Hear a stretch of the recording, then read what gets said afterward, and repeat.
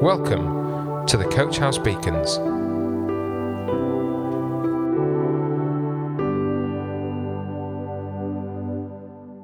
I find this a very difficult beacon to write.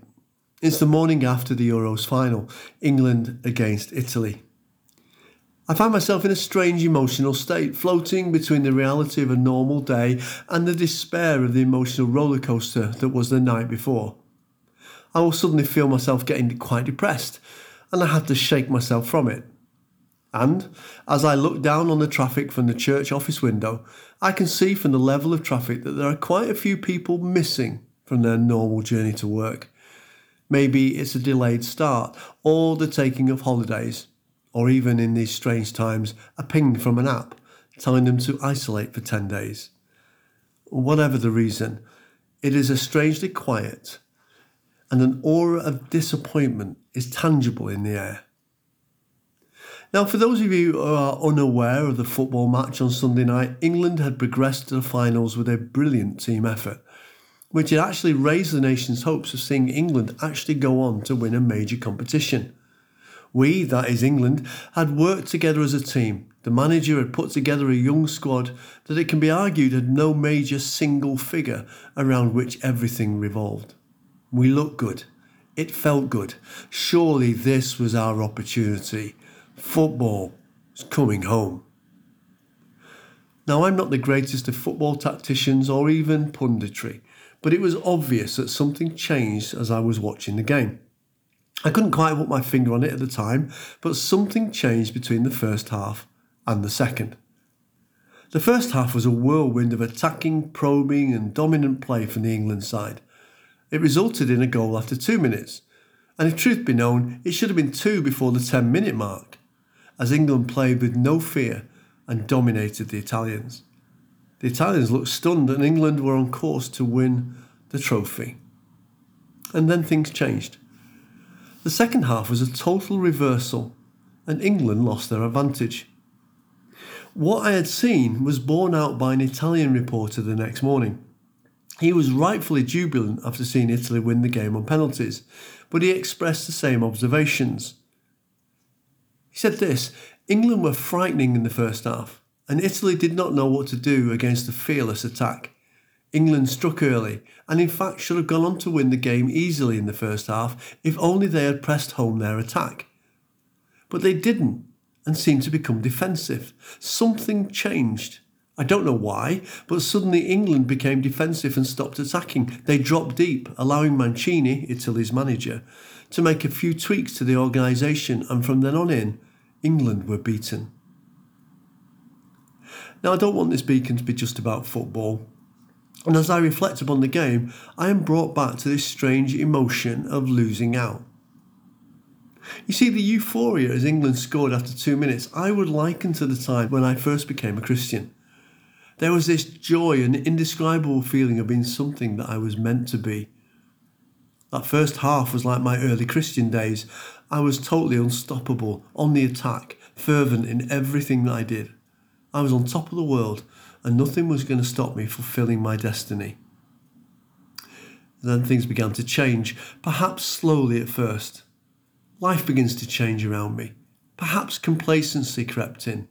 It may even be that I slipped back into my old ways. Maybe the mistakes just started to mount up. Perhaps I just thought I'd already won and I stopped pushing hard. Perhaps I simply took my eye off the ball. Whatever it was, that first excitement and urgency got replaced with a routine and stagnancy that I only realised I was in when it was too late. I would try and get going, return to what I knew was achievable, but somehow I just couldn't get there.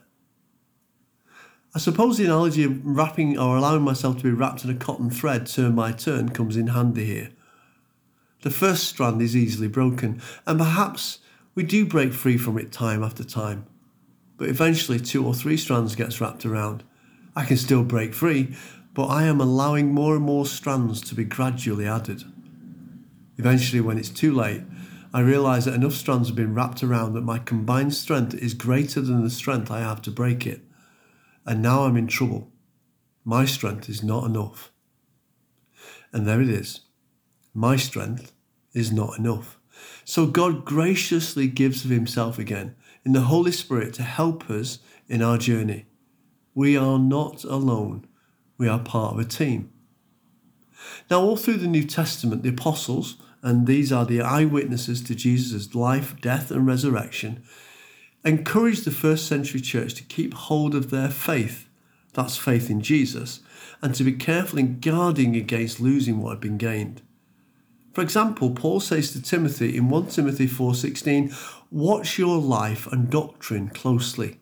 Persevere in them, because if you do, you will save both yourself and your hearers." And perhaps here is the key. There is an active response required to watch closely the way we live and to adhere to the truth of God's word that reveals his love for us and the way to salvation, the sacrifice of Jesus, who paid for all of our wrongdoing. 1 Timothy 1 verses 18 and 19 say, "May they help you fight well in the Lord's battles. Cling to your faith in Christ and keep your conscience clear. For some people have deliberately violated their consciences. As a result, their faith has been shipwrecked." Now, this seems pretty clear to me that Paul is letting it be known that some have shipwrecked their faith due to returning to their old ways and violating their conscience in doing so. In other words, they knew right from wrong and they chose wrong anyway. The Holy Spirit, our helper, shows us the right way, but we choose to respond or reject. Now, I pray that we will recognise when we have stopped paying a close attention and quickly act before it's too late. And just as the crowd at Wembley were urging on their team, we are also urged to keep going and reach the finish. As the clock ticks towards 90 minutes, the tension grew and grew. No one wanted the lottery of penalties, but someone had to take hold of the trophy. I'm reminded that a football game has an end, whether it be 90 minutes, 120 minutes, or the last penalty kick. Ultimately, it will end. The Bible tells us the same sentiment. We are rapidly heading towards the final whistle in our lives. There will come an end. The Bible also reveals the end of the earth and the new beginning with those that have made it to the finish line with faith in Jesus intact. As a church, we're currently looking at the Apostle Peter's letters to the church, and we see the same urgency and warning found. In 2 Peter 3 verse 10, it says, "But the day of the Lord will come as unexpectedly as a thief.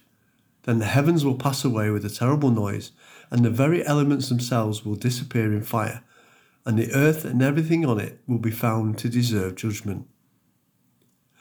The battle cry of England's Euro journey has been, "It's coming home."